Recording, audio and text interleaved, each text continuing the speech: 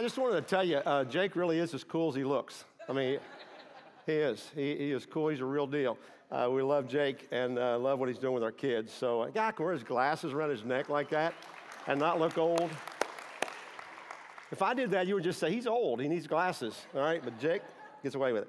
Hey, guys, it's great to see you. Great to be back. I missed you guys last week. I miss the family when we're not together. I really do. And so it's good to be back today. One thing I want to tell you before we begin, this is the time of year, every year about this time of the summer, we start the process of looking for our leaders, elders and deacons for next year.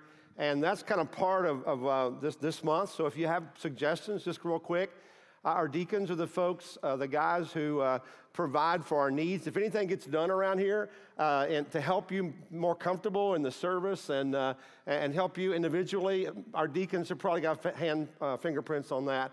Some awesome guys that serve to our church both during the service and out through the week as well. So that's what our deacons do. Our elders are the ones who provide oversight for our church and direction. I am a part of that team, and I'm also under that team. They are the overseers of our body and protect us. And we're looking for people, mature leaders for those roles as well. And if you know people that you might want to suggest, it's a kind of a lengthy process of just review and prayer and seeking and training that culminates in an approval in the end of the year. You can see me, you can see one of our current elders, Gary Mitchell, Dan Spradlin, and Robert Brock, and give those nominations, or you can email us or whatever. But we'd love to have that turned in. This is a very important part of our church family through the year.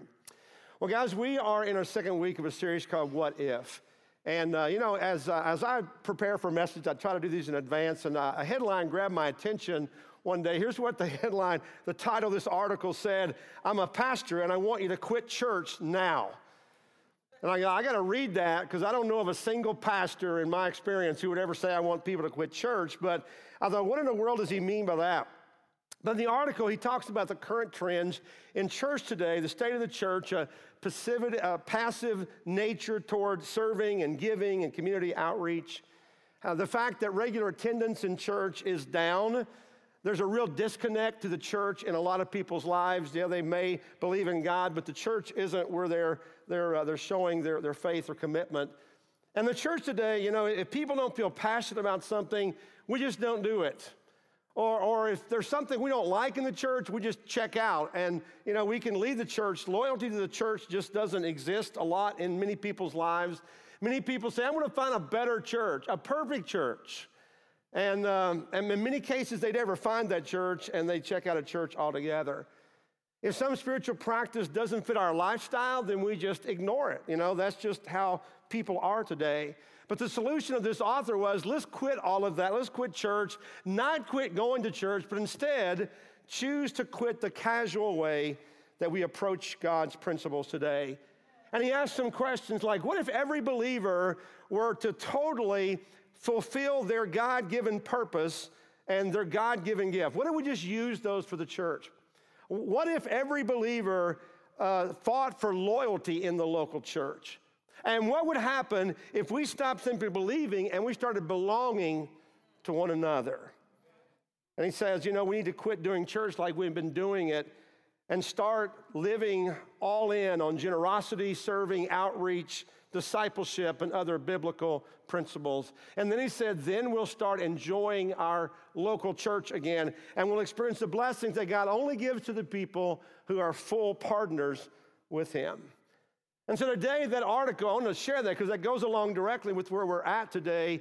And here's the question I want to ask you today. What if we put God first?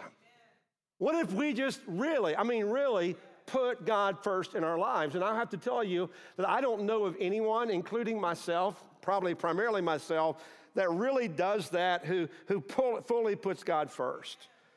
Now, the key word in the question, though, is the word first. And what does that mean?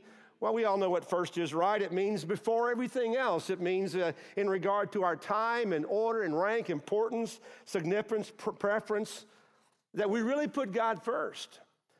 Let me just say that doesn't make a lot of sense to us unless we have made a decision, and that is to put our lives in his hands first. Because a lot of people may say, I believe in God, but God doesn't have a big role in their life. It's only when we determine that I'm going to give my life to God, and I'm going to do that by committing my life to Jesus Christ. That's what God wants first from us. That's the number one thing God wants. And once we do that, then we're called to literally put him practically first in our lives. Now, it's interesting to me that God knows us so well that God says, okay, I want to tell you how to do that. And I want to tell you how to do that in two areas that are most important to us. What are they? Time, you know the second one, right? And money.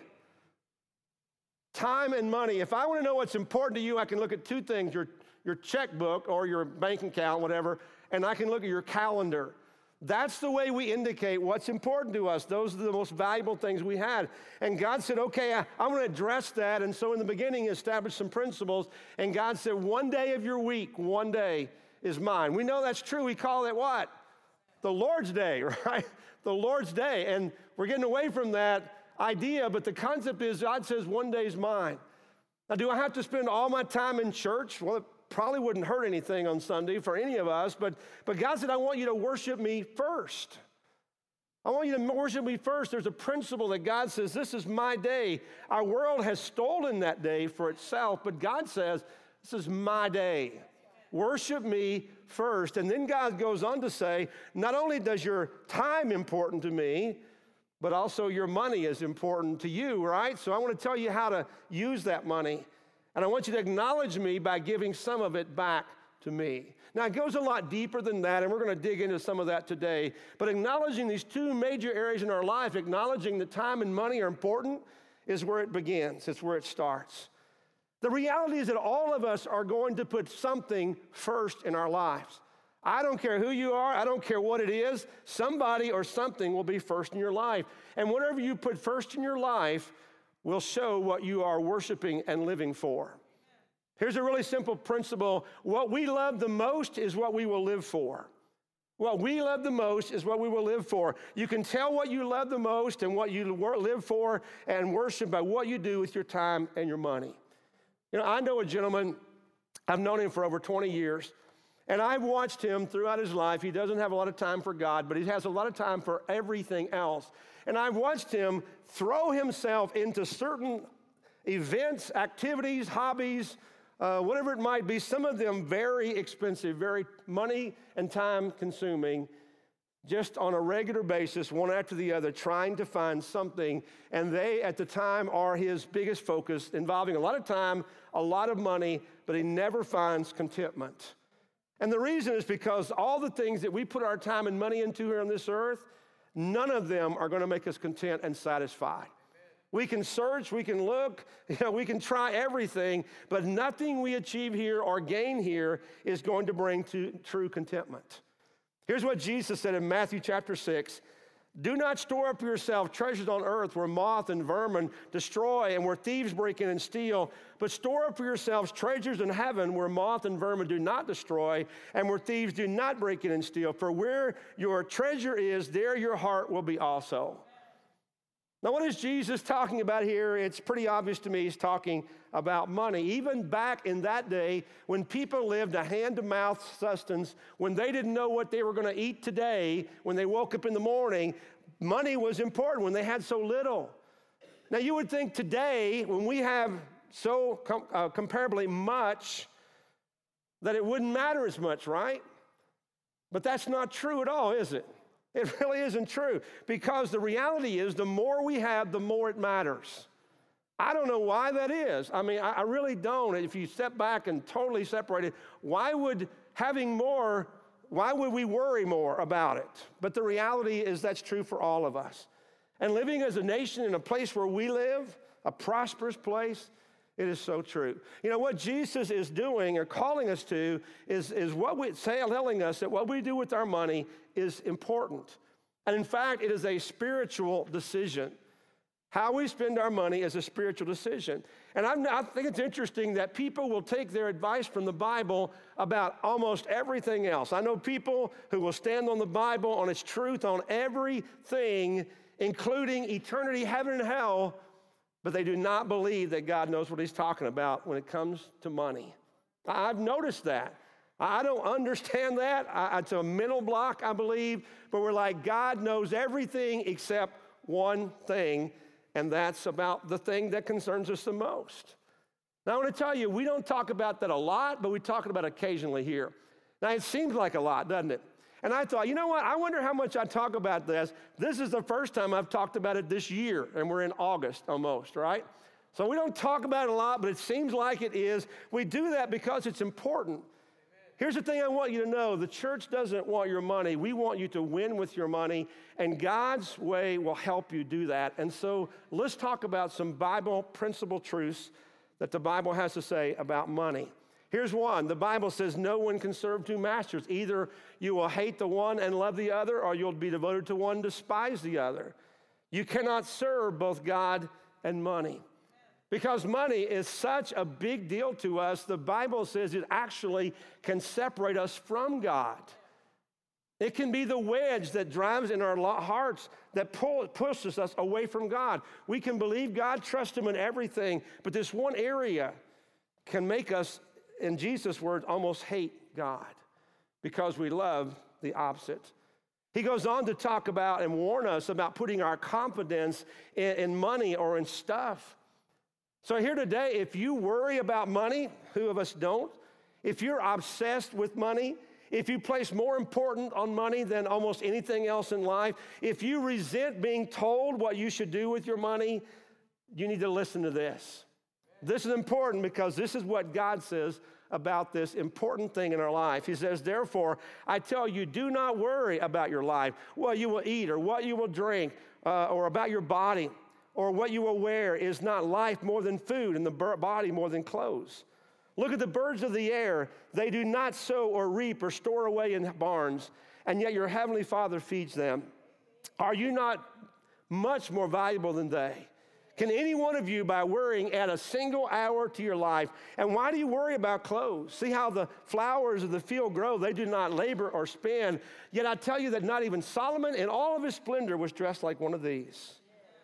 If that is how God clothes the grass of the field, which is here today and tomorrow is thrown into the fire, will He not much more clothe you, you of little faith? Isn't this practical? I mean, really? Isn't this what we worry about more than anything else? We worry about not having enough. We worry about running short. But what I think is interesting in our culture, in our context, is that most of us don't worry specifically about what Jesus is talking about here. You ever thought about that? How many of us truly worry about having food to eat today? Now, a lot of us are going to go out and pay more than we should to eat at a restaurant, right? And if we don't do that, we've got pantries full of clothes, full of food. We could live for a while in our pantry. I would like sometime, I told Lord, I'd like just to eat everything we have up, and see what, before we bought anything else. And then we go to the grocery like, no, I don't want to do that. I want to get some new stuff, But seriously, we don't worry about food. We don't worry about what we're going to eat today, do we? And what about clothes? Do you worry about clothes? Most of us have got closets busting forth with clothes. We don't have room. We can't force more in. We don't worry about what we're going to wear. And most of us don't worry about a home. A lot of us own our home. If we don't, we rent. We don't worry about those basic things, essential things. We worry about the luxuries in life. We worry about, are we going to be able to get this next big thing that we want? We spend our money on things and time chasing things that we don't even need. But let's get the principle that he's talking about here. Jesus said, do not worry, saying, what shall we eat, or what shall we drink, or what shall we wear? For the pagans run after all these things. And your heavenly Father knows that you need them, but seek first His kingdom and His righteousness, and all these things will be given to you as well. Therefore, do not worry about tomorrow, for tomorrow will worry about itself. Every day has enough trouble of its own. Wouldn't it be great if we lived life like that? If we were obedient today and we let tomorrow worry about tomorrow. What Jesus is saying is that we have a displaced priority on things, and that we need to reorder our priorities and seek Him first, specifically, I think here, in how we think about and use our money. And what Jesus is talking about is what we're going to call proactive generosity. Proactive generosity. What I've noticed is that much of our giving is oftentimes reactive giving. Just like much of our spending is impulse spending, right? We didn't go shopping for something, but we see it and we have to have it. Suddenly, it's a necessity, right? But we didn't even know that until we saw it. We're finding things we have to have. That's the market today. Find something you didn't know you need, but convince you that you have to have it above everything else. So much of our giving is similar to that in that we see a need and then we give to that out of emotions because somebody's really good at trying to pull that out of us, or that we give out of guilt. And what I've noticed is when we give like that, we don't give a lot. We don't. If I go somewhere and there's going to be an offering and I didn't know about it and I didn't plan, I want to tell you, I don't give a lot there. That's just how it is. Some I don't plan for, I try not to spend a lot on. I can't give a lot of that.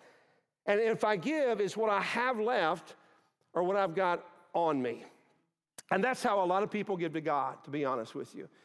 The giving to God is not something we think about or we plan for or we budget. We try to give to God what is left. And how we give to God may seem like a lot until we compare it to what we spend on other things. Let me give you an example. Today, it amazes me what a vehicle costs. It amazes me, and that's really why I drive what I drive, because they cost so much, because I'm cheap, and everybody knows that, all right? But it's nothing, I believe, to have a $500 monthly car payment, $500 for a car. But for a lot of people, we will shell out $500 a month because we can afford it, and we would never consider giving that much to God. I would never in our mind, my goodness, I could never do that. It seems so big. And our car payment, we do it automatically. It's just easier that way, right?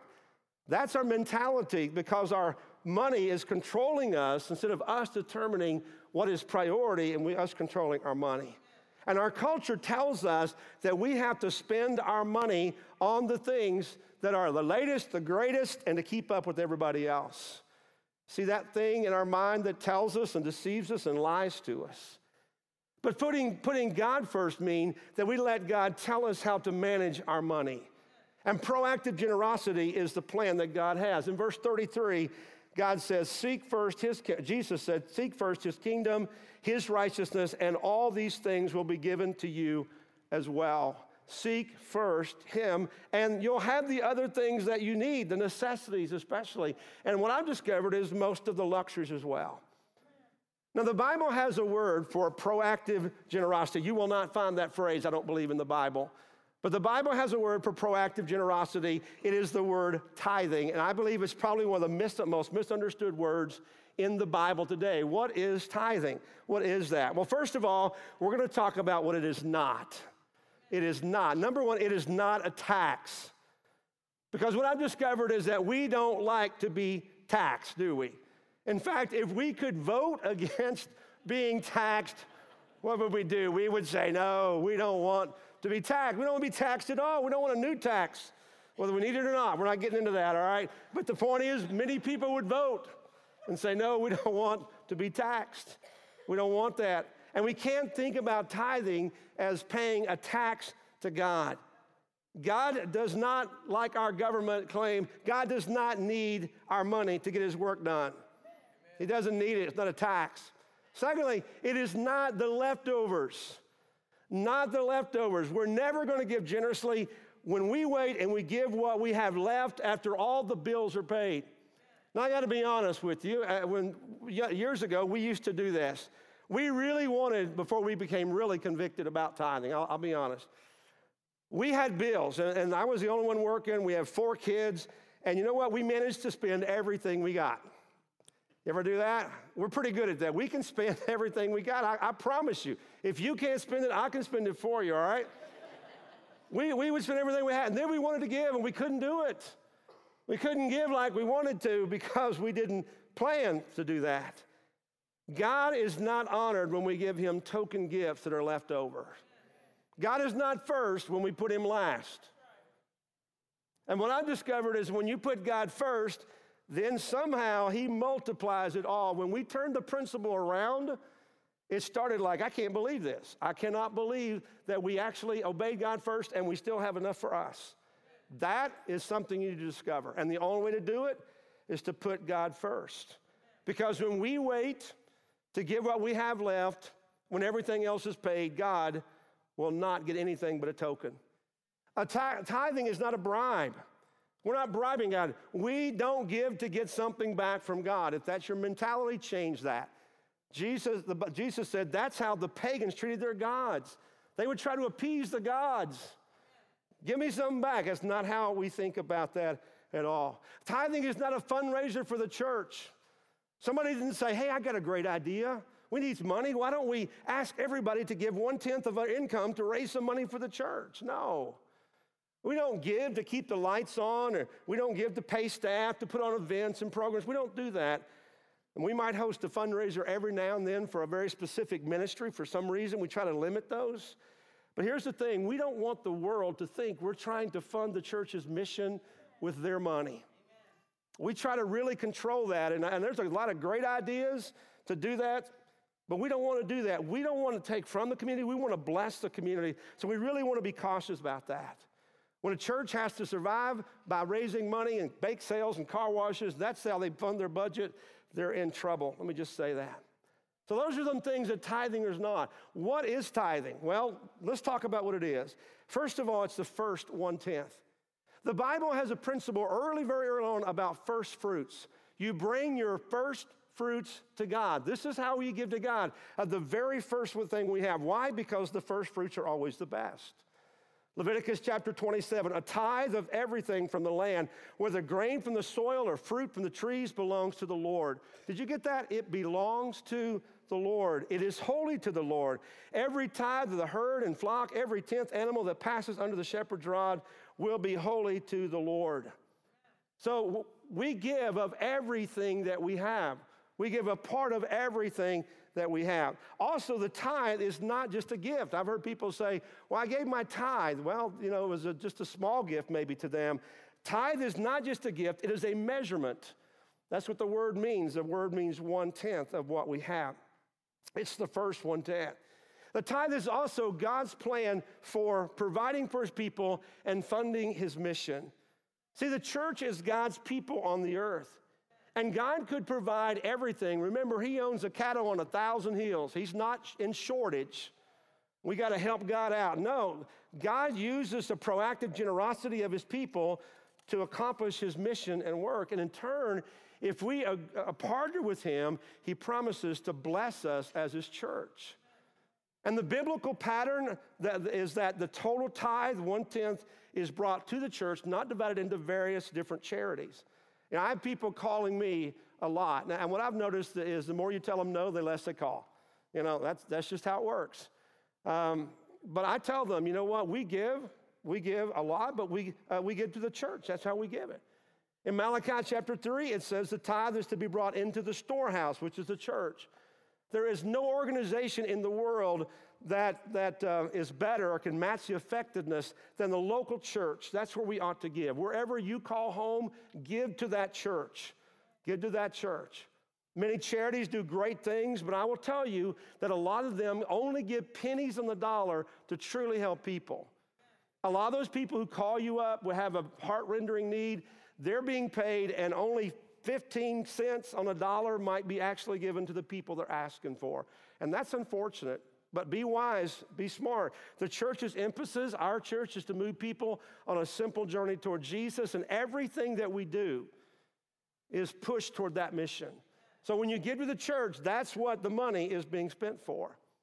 Not only that, we believe that, as I told you earlier, we were seeking for leaders in our church, elders and deacons. We ask all staff, elders, and deacons to commit to tithe, to commit to the church, to lead in that example in order to help provide for the needs of our church family. That is why we're able to do things, to have programming and facilities and staffing and just set up a structure to help people because of the generosity of people's giving. Not only that, a tithe is freely given. In 2 Corinthians chapter 9. Each of you should give what you have decided in your heart to give, not reluctantly or under compulsion, for God loves a cheerful giver. And God is able to bless you abundantly, so that in all things, at all times, having all that you need, you will abound in every good work. As it is written, they have freely scattered their gifts to the poor. Their righteousness endures forever. What does God want? God wants us to give freely and cheerfully. Now, I got to be honest with you. There are times I have not given cheerfully. I wasn't all that happy about it. Like, oh man, this, because if you're tithing, it's going to be a sacrifice. Serious. It's going to be a sacrifice. And it is not going to always feel that great. I'm working on the cheerfully part. At this point, I'm pretty much there. But the reality is we don't always, but you know what? God will take it from a grudging person. But the reality is we want to give in that way. And if you're not there yet, here's what I'd encourage you to do. I would encourage you to think seriously about what you have, the blessings that you have, how much God has given you, and then think about how do I move forward in showing God and acknowledging that all things come from God. Here's the next thing. Tithing is regular. 1 Corinthians 16, on the first day of every week, each one of you should set aside a sum of money in keeping with your income. There are a lot of people who will give every week, which is great, but a lot of us get paid every other week. And I think that's okay too, as long as we're setting that aside and we're being obedient. They didn't have online, we weren't paid every other week last week in the Bible times. And we have a lot of online options. We set ours up to be recurring, and I would encourage you to do that. Why? Because you know what? We weren't here last week. And for a lot of people, a Sunday like that is a day we just ignore that. We spend it on ourselves. And the reality is it's just smart. It's just a blessing to set it up to where it's recurring. If you want to do it online, that's helpful. Also, tithing is worship. It is worship. I think it is basic meaning. We come to worship, and part of that is to bring our tithe before God. If you look in the Bible, how many times does it say that they were in the temple and people were bringing their tithe and giving it to God in worship? Since money is such a powerful part of our lives and a tithe is a sacrifice, I believe truly giving is worship. We plan to worship. It's not an accident. I don't wander into churches and just go, oh, here I am. I guess I'll worship. It's planned. We show up. We prepare. And we don't just all of a sudden give generously to God. We prepare for that, and we plan and we budget for that. Not an accident. And this is the thing. If you don't plan to give, then until the plate begins moving toward you, you're not going to give. That's just how it is. Proactive generosity is what we're talking about. And here's one other thing, a couple other. Tithing is a test. It really is a test, to be honest with you. In one way, it's a test for us. Will we be faithful in our giving? Will we do it? Do we trust God that much? Luke 16, whoever can be trusted with very little can also be trusted with much. And whoever is dishonest with very little will be dishonest with much.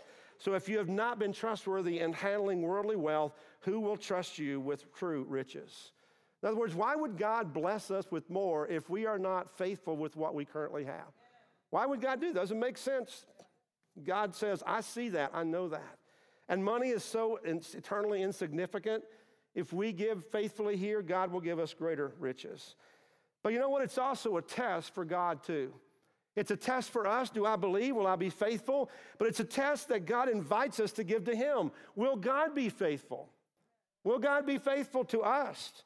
And Malachi chapter 3 says, bring the whole tithe into the storehouse, that there may be food in my house. Test me in this, says the Lord Almighty, and see if I will not throw open the floodgates of heaven and pour out so much blessing that there will not be room enough to store it. I know of a guy who is always worried about money and maybe always has a shortage of a good job and of money, but does not include God in his plans. And I have to wonder, is that why? Is that why it's always an anxious thing for this person? Because he doesn't trust God to provide for him. And then lastly, tithing is a way for God to bless us. 2 Corinthians 9 says, remember this, whoever sows sparingly will also reap sparingly. Whoever sows generously will also reap generously. Each of you should give what you decided in your heart to give, not reluctantly or under compulsion, for God loves a cheerful giver. And God is able to bless you abundantly, so that in all things, at all times, having all that you need, you will abound in every good work. As it is written, they have freely scattered their gifts to the poor. Their righteousness endures forever. Now he who supplies seed to the sower and bread for food will also supply and increase your store of seed and will enlarge the harvest of your righteousness. You will be enriched in every way so that you can be generous, on every occasion, and through us your generosity will result in thanksgiving to God. So much scripture that tell us and address this issue of money. And what he's saying here is that when we're faithful to him, he's faithful to us. That we're going to reap what we sow. He will supply and increase your store of seed. The only person, that can really provide for you more is God, as he blesses you more and allows you to have these opportunities, and he will enlarge the harvest. He will be enriched in every way. And what he's saying is that when we are obedient, we put ourselves in the flow of his promises, and we can never, ever outgive God. I've heard people say, well, you know what? The Old Testament talks about tithing, but the New Testament doesn't tell us, command us to do it. And we're into the New Testament, right? I want to tell you, I think in Jesus' day it was pretty much acknowledged because it had been taught throughout the Old. It was introduced in the Old Testament as the measure that already belongs to God. All these given to us. In Matthew chapter 23, Jesus reinforces the tithe. He says, of course you give the tithe. But he said, you know what? You need to give more than that. You need to give justice as well. Not just the tithe, but justice as well. And I believe that if God required the tithe in return before he gave his only son, how can we say that he requires less of us after Jesus came? So if you're one of those people that struggles with the legality of the tithe being the standard, I guess I agree with you, because it should be everything. It should be everything that we have if we were honest. But let's be obedient to God and what he says, and let's start in the place that God says he wants us to return to him. I mentioned earlier that it's all in perspective, that we might struggle with a $500 car payment, we would struggle giving that to God. And as I had just kind of arbitrarily, I guess, pulled that number out of the air, this morning I was putting the finishing touches, and I thought, I wonder what the median household income is for Woodford County. And what I discovered is, honestly, we're the third highest county in the state. There's a couple more that are higher as far as median income. And our median income in our county is $56,000. And you're already comparing yourself to that, I know. All right, seeing where you are. But I thought that was really interesting. That was just a shot in the dark. But $500 would be pretty close to a monthly tithe on that. It's kind of interesting, isn't it, how blessed we are. The Bible says that we should give in proportion to what we've been given. And what if we made God as important as the car we drive? What if we made God as important as the house that we live in? What if we made God as important to that random purchase that we made that we didn't plan to make, but we decided to? What if we put God first in our life? What if we said, God, I'm going to make one day of my week is your day. I'm going to worship you on that day, and then I'm going to enjoy that day, the afternoon with family or whatever it is. I'm just going to worship and rest. And we say, God, I acknowledge that you've given me everything. I'm going to give back to you like I've been blessed. What if we just did that? I wonder what would happen. I think I know. That we would draw closer to him and we would receive the blessings that we've never experienced before. Because the only way that makes sense to put God first in our life is if we find the practical ways that really matter. Time and money matter to all of us. And when we do that, we discover how much God really means. This morning, I know this has been challenging. It may be a little painful, convicting. It may have even been offending. I get that. I really do. That's why I use so much Bible. It's hard to argue with the Bible, if you're a believer. So I really want you to kind of know what God says about this. I want to encourage you to challenge you, test him. He said, just try me out. I want to do that. I want to take God at his word, and I encourage you to do the same thing. But first of all, none of this makes sense if you haven't put him first in your life. And that's the most important thing. So if you're here and you've never done that, I would love to have a conversation with you, because when that happens, he transforms the heart inside, and that's where it all begins. Let's pray together. Father, thank you for this day. God, thank you for your word being so clear that we don't have to make this stuff up.